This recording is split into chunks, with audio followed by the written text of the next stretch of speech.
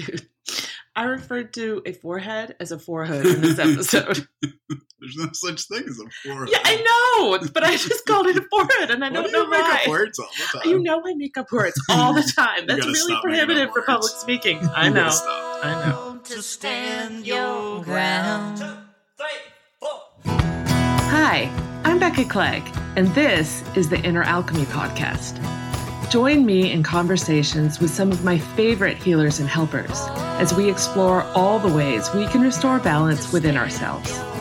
The world heals one person at a time, and the healing starts now. Welcome. I am so excited you're here. Our guest today is Anita Johnston, Ph.D. Anita is a psychologist, storyteller, eating psychology pioneer, and author of Eating in the Light of the Moon: How Women Can Transform Their Relationship with Food Through Myth, Metaphor, and Storytelling, which has been published in 7 languages. She is the co-creator of the Light of the Moon Cafe, an interactive online women's circle, book club, or workbook, if you will, for eating in the light of the moon. She has been working in the field of women's issues, eating difficulties, and body image distress for over 35 years, and is currently the clinical director at Aipono, Hawaii, which has a residential treatment program in Maui and an outpatient eating disorder program in Honolulu. She is the executive director of the eating disorder program for the Integrative Life Center in Nashville. Dr. Johnston provides virtual individual consultations and conducts workshops around the world.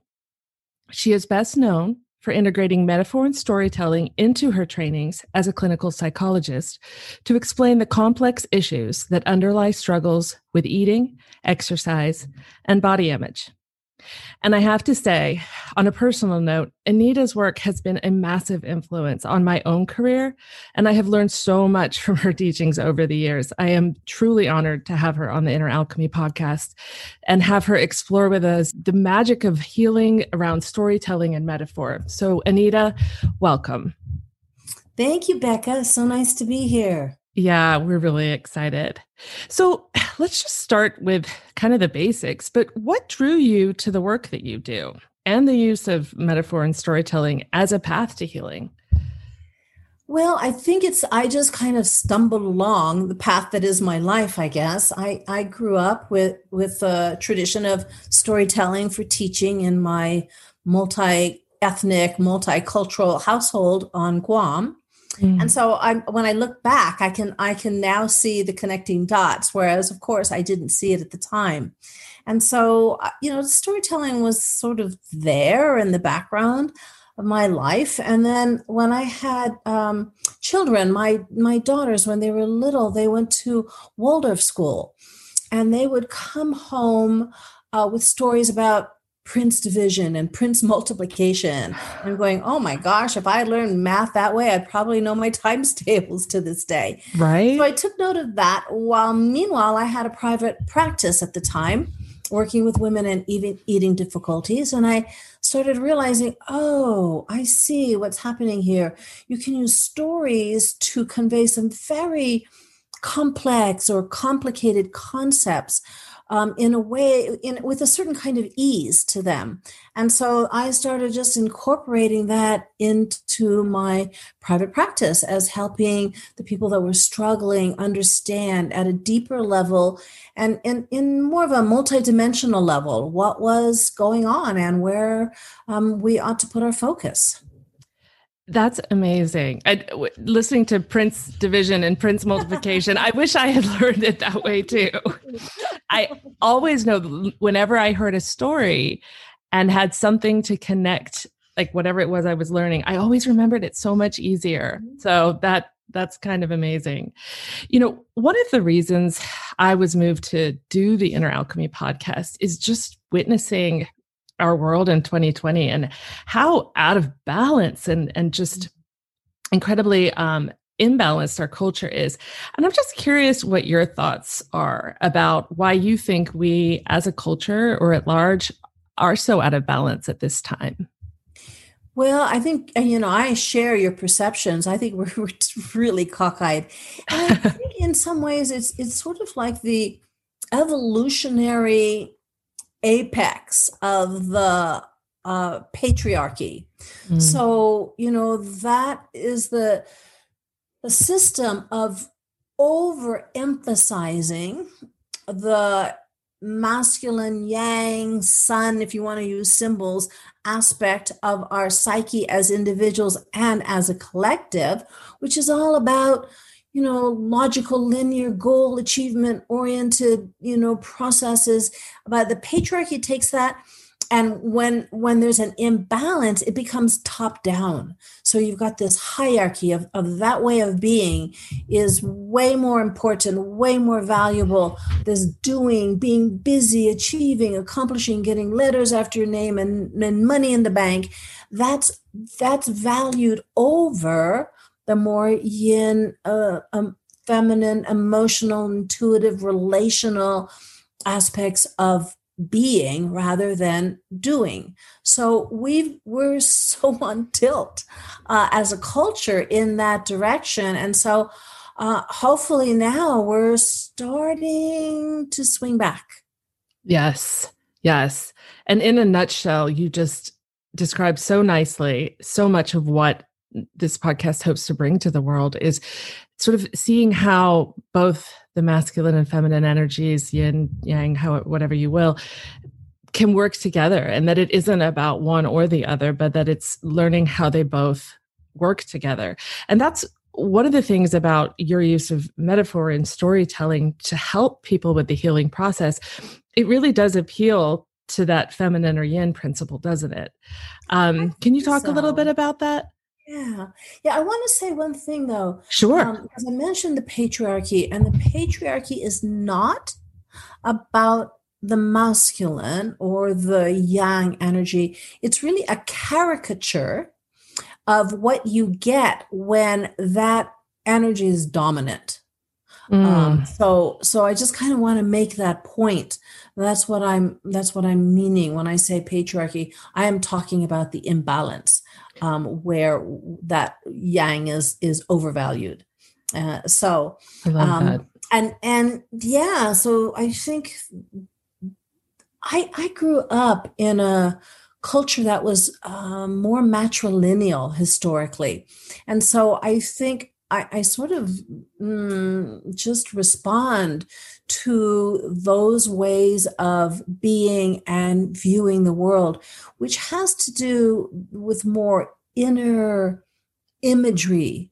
So rather than the facts that are in front of me, and sometimes to my disadvantage, but I learned how to take advantage of that in my work when I realized that this could be helpful for healing for people that are struggling. And so using your inner eyes, which we also call insight, and using the faculty of imagination, that lends itself really well towards symbolism and metaphor.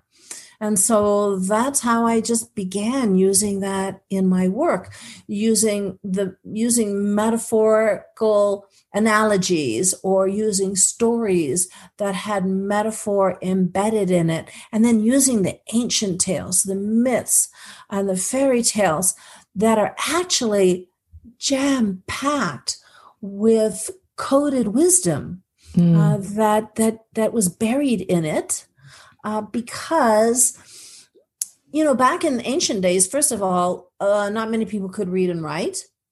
And second of all, the information in many of these stories, there were people that were imprisoned or burned at the stake by the powers that be for having this kind of knowing. So when it got passed down from generation to generation to generation, it got encoded in the stories, which is really cool. So I started having fun reading the old stories and seeing if I could crack the code. That is fascinating. And it to me, it's so fascinating how the stories and the messages in them, when you're using them as a form of healing, you don't really have to try, because the story sort of brings the message to you and you receive it. And to me, that's such a feminine way, or, yin way of being, as opposed to trying really hard to learn the facts, like you said. Yeah, because there's ease, and the ease is the yin is more allowing. The yang, it has more to do with will and focus. But the yin way, rather than a single focus, your focus becomes softer, more diffuse. And so the messages, they kind of come in through the back door or through a window. It's not very direct. Yes. I'll have people sometimes say, like, I wish I could put this book up to my forehead and just, by metamorphosis, just learn it. And I'm like, well, there isn't exactly that way, but there is a somewhat easier way to learn information. Yeah. So you talked a little bit about the yin opposed to the yang. So let's talk about the yang, or the masculine, and how it works with the feminine. Can you talk a little bit about how the feminine informs the masculine and how they work together? Yeah, and I also want to say, also just in terms of clarification, because the language in and of itself is confusing. Yes. So we're not, when we say masculine and feminine, we're not talking about genders. All of us, regardless if you're male, female, trans, gender fluid, whatever, we all have these components within us. Now, the reason why I use the language still, masculine and feminine, is that in the Jungian tradition, there's a lot of focus on dreams.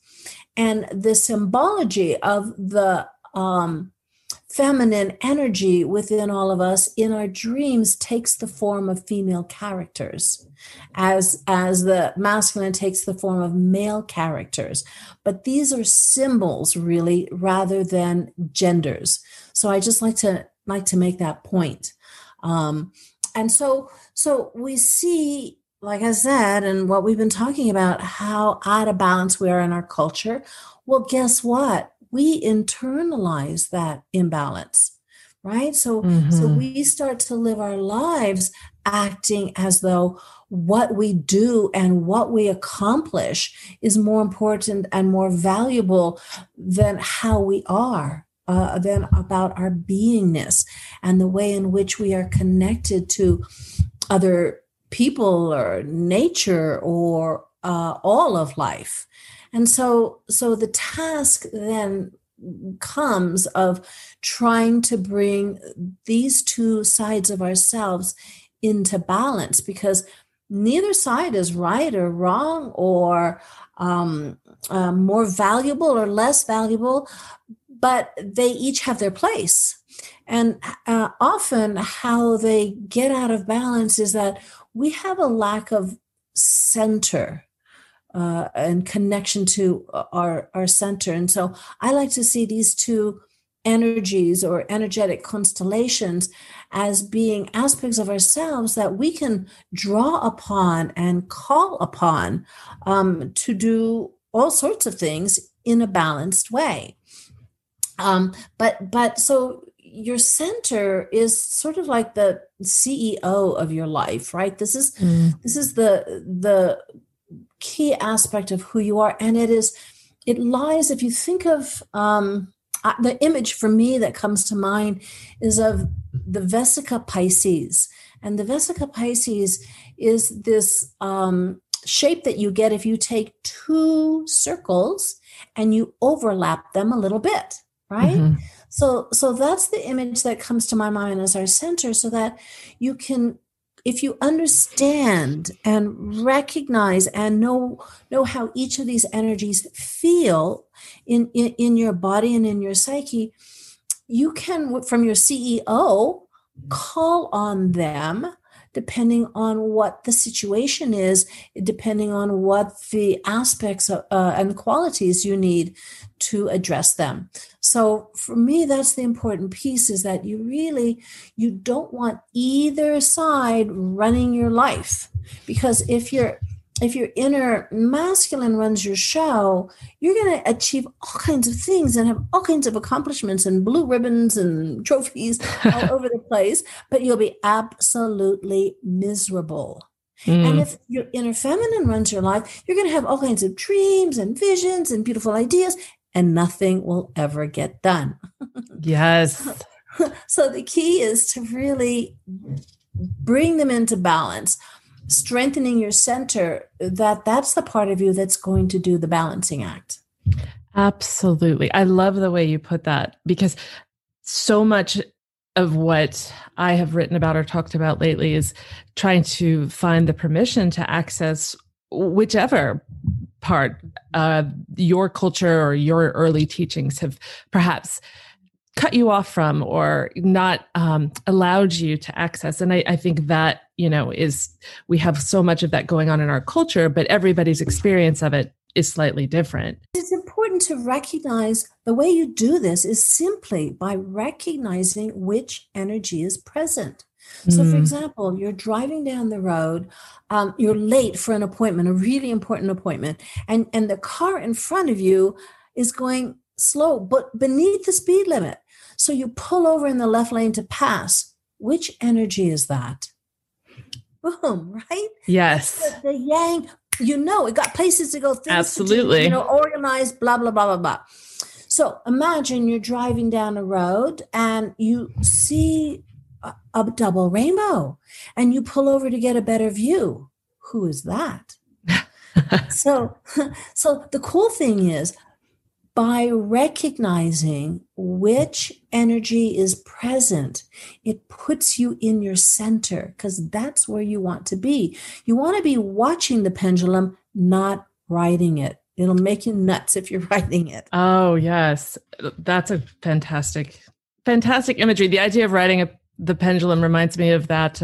They called it the Viking swing at Knott's Berry Farm when I was a kid growing up in Southern California. But it's that ride that swings you up and down, and it can make you nauseous. So you definitely don't want to ride it forever. So I also want to bring sort of the awareness that healing not only is, but can be fun, because I know for a lot of people, it can feel like work, right? And that's somewhat of that yang sort of viewpoint on it, but healing can be fun. So we're always looking for new and innovative forms of healing to kind of share with the world on the podcast. Can you share with us one of your favorite modes of healing and why you liked it? Well, I think it's probably why, even after 35 years, I still do the work that I do, because for me, it is fun. And I understand working with eating difficulties. Sometimes it can feel like you're crawling on bare knees over cut glass. I get it, it's painful. But what happens, and the reason I do the metaphor work, is that it's fun in terms of it can be enlightening, not just in terms of illumination, but in terms of levity. Things lighten up when you start to see, oh my gosh, there's meaning in what I've been doing. Who would have thought? Something happens. And we now know, I used to call it the lights going off in someone's eyes. But we now know from the new work in neuroscience that really what's going on when you get these aha moments and these insights is that the anterior superior temporal gyrus, which is a part of your brain right above your right ear, it shoots out a blast of gamma waves, which is the highest electrical frequency in the brain, and you're creating new neural pathways. So, and it happens quickly, and it's enlightening and it's fun. It has a feel good experience. And so when I work with metaphor to help people understand why they're doing what they're doing with food, and how the struggle in and of itself and the very foods you're struggling with are holding the awareness that you're looking for. So once you can pop that, once you can decode that and discover that, it really is fun. And I love being along the ride, helping Yes. people do that.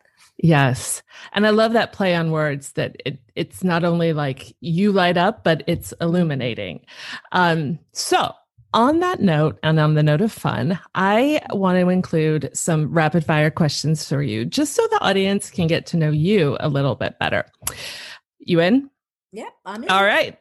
What is one piece of advice that you might give your 14-year-old self if you could go back and give that to her? Yeah, I think what I would say, and I have this on a plaque now in my office. My daughter gave it to me once for Mother's Day, and it's sort of my the thing that I would say is not to spoil the ending, but everything's going to be okay. Wow. Yeah. I love that. And I love the way you said it. It was like pure peace. Everything is going to be okay. Yeah. All right. So you get to host a dinner party for 3 guests. Mm-hmm. Who do you invite? First person on my list, Marion Woodman. She's my hero. She recently passed away last year. And she has really affected me profoundly. Then I would like to be joined with Carl Jung, because he created Jungian therapy. And then I would invite my friend Francie White, because she asks the best questions and loves to dig deep. And so I think it'd be really fun to have the 3 of them. That would be an amazing dinner party. Yes, I absolutely want to come. Are you kidding? Absolutely. I am there. Okay. And one last question. You can travel anywhere in the world for a day. Where do you go? That would be that's the hardest question ever. Because first of all, the places I would go, I one day, just it would take me that long to get there. So there's 3 places on my list, and I don't know how to pick between them. One would be Guam. I miss my home, but it takes a while to get there. It's far. Sure. Guam is, it's between Japan and New Guinea and Hawaii and the Philippines. So if you drew a cross between the 2, there's a little dot in the middle of the Pacific Ocean, and that's where I'm from. And I'm terribly, terribly, terribly homesick right now. So I go there, but I'm also madly in love with Italy and Greece, and I want to go there. That's right. You were about to lead a retreat to Greece when COVID. Yes, I know. Gosh, something to look forward to when this is all behind us. Well, so speaking about the retreat and everything, can you share with the audience just a little bit more about what you're offering and what work you're doing, and anything you want to share with them in regards to, new things you've got going on in the world? Okay. Oh, I'm always bubbling up with new things. So I have my online courses at the Light of the Moon Cafe. And I have the beginner course is starting in January. And this is an interactive course. It's called the New Crescent Moon. And it's 8 weeks of daily activities and a forum. And I respond to all the comments and questions on the forum. And we have women from all over the world. So that's really cool. I love it. That's the work I love. I've got some self-study courses that are available. One's available now called Cracking the Hunger Code.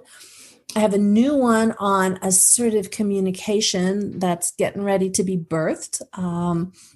And that too is a self-study, because I think that's the most important language. And speaking of yin and yang and masculine and feminine, I believe it's through this language that we can bring them into balance in our lives. Yeah. So that's coming up. For your listeners, they can always get my free downloadable PDF that is how to find the metaphors in foods that you're struggling with, which is really kind of fun. And in fact, I can even give you a link for that. It's lightofthemooncafe.com/IAP, which stands for Inner Alchemy Podcast. Nice. We are going to have all of the links to Anita's website and all of these amazing free gifts and her different courses. We're going to have them in the show notes for those of you who want to follow up that way as well. Yeah. Well, thank you so much for being on the Inner Alchemy podcast. And I can't thank you enough, because everything that you do and you teach is so in alignment with the message that we're trying to bring out to a larger audience. So I really enjoyed having you on today, Anita. Thank you very much. Thank you, Becca. I can't wait till we can see each other face to face. I know. Hopefully sooner rather than later, fingers crossed. Okay, well, in closing, I want to go ahead and remind you of 3 things you can do if you should so choose. Number 1 is subscribe to this podcast. That way you can be in the know about all the new episodes we release as we release them. Number 2 is give this podcast a 5-star review if you like the episode and you feel we earned it. Our goal is to bring these conversations about emotional health and healing to more and more people, so we could use your help in telling more and more people about the show. And number 3 is to do yourself a favor. Head over to my website, RebeccaClegg.com, and download the free ebook all about finding and reclaiming balance. In this world and in these times, I don't know anybody that couldn't use some pointers on that.